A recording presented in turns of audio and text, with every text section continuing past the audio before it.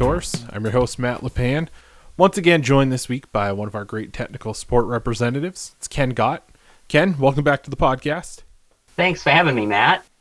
Happy to have you on, and today we are going to be discussing a little bit of preseason maintenance as we approach cooling season here, and Ken is going to be talking about fixing and checking and installing and maintaining humidifiers and dehumidifiers.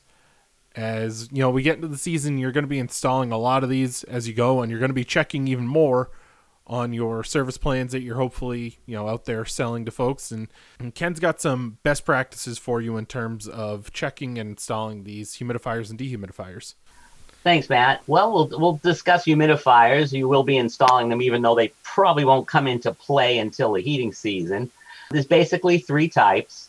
You have the bypass, fan-powered, and steam. The bypass is installed either on the supply duct or the return, and there's a ductwork that goes to whatever the opposite ductwork is. If the humidifier is on the supply, the bypass duct goes into the return, or if it's on the humidifier is mounted on the return, it goes into the supply, so it circulates air through.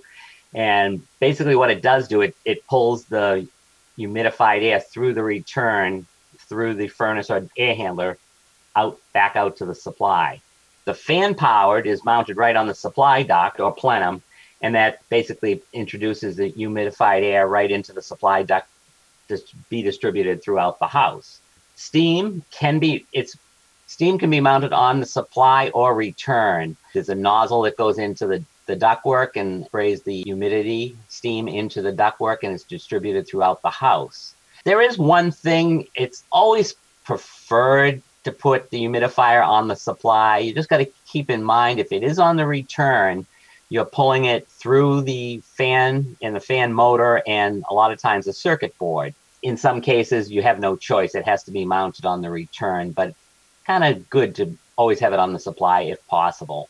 There's also controls that's going to run the humidifier. With the humidifiers, there is usually a humidistat supplied that can be mounted on the return duct. Naturally, the control goes first, then your humidifier afterwards. So it's sensing the dry air being pulled back through the house. There is also a nice option as well. If you have a thermostat like our 824 thermostat, that will also control a humidifier and dehumidifier as well. So the homeowner can actually control it from the space instead of it just sensing the air coming through the ductwork. So that's kind of covers install in a nutshell. As far as maintenance on humidifiers, naturally at the beginning of the heating season, you want to make sure the pads are changed, everything is clean as possible. Probably when you change your air filters, you should change your humidifier pads as well.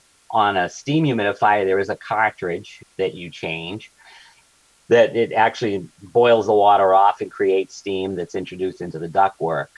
Both the pads and the steam cartridges usually will last a heating season, but depending on the condition of the water, you might find that they need to be replaced halfway through the heating season as well. And with that one, this is a way for you to kind of talk to your homeowner and get a little more information. Ask them, if you're putting in steam humidifier, ask them about the water conditions, because this is a chance for you to say to them, hey, I don't want anything to break. I don't want anything to go poorly. So I'm going to check up on it twice a year and, twice a season, as opposed to just at the beginning or at the end of the season.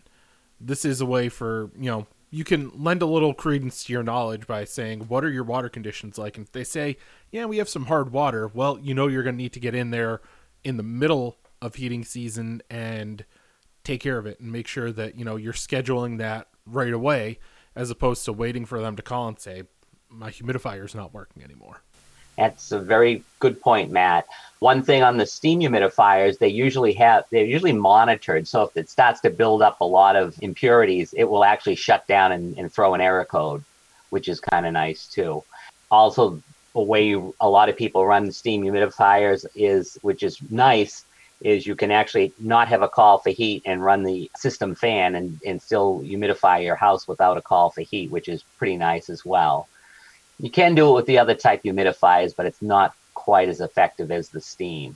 So that covers your humidifiers, and we know that you're probably not going to be doing too much maintenance on a humidifier right now, but you might be when you're coming in to do the maintenance for a system ahead of cooling season, or if you're doing an install during cooling season, or if you're coming to just change the filters.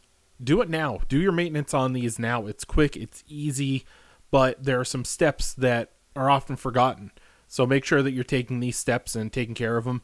What you will probably see more of as we, again, approach cooling season here is dehumidifiers. So, Ken, is there anything the folks should be looking up for in terms of dehumidifiers?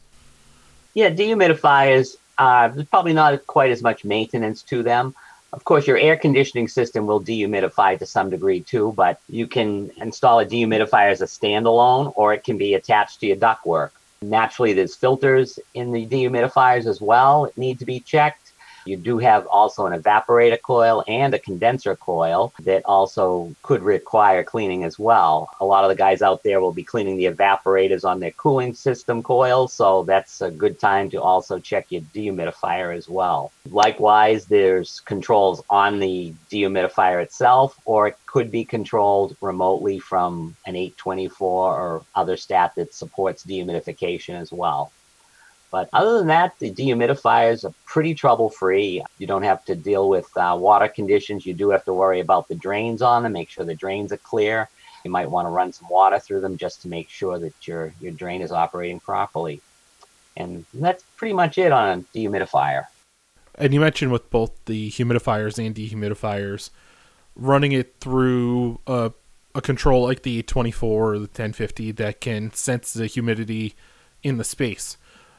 Would that be a more ideal application if, somebody's out there, an installer is listening? Is that a more ideal application for the homeowner to be more comfortable? And is that something that you would tell these guys, hey, why don't you start suggesting this when you're selling it to a homeowner? Yeah, I think it's a great idea. I mean, you're sensing humidity in a return duct. The only time it's really going to sense it is when the air's being pulled through it, whereas if the humidistat or dehumidistat was in the space, and the 1050 and 824 are definitely capable of doing that, it's far more accurate and comfortable, and your homeowner can adjust it, the humidity or dehumidification as needed right on the stat, instead of having to go down to the furnace and adjust it down there. But it's much more accurate having it in the space. Yes.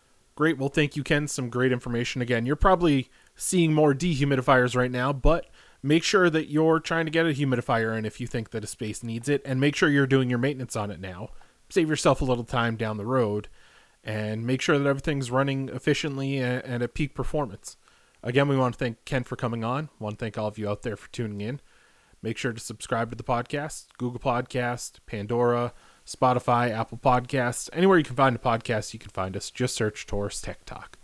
Follow along on social media, Facebook, Twitter, Instagram, and LinkedIn. Use the hashtag Taurus Tech Talk. And as always, catch all of our podcasts right on our website, sgtaurus.com/podcasts. Well, thank you again for tuning in. We'll see you next week on Taurus Tech Talk.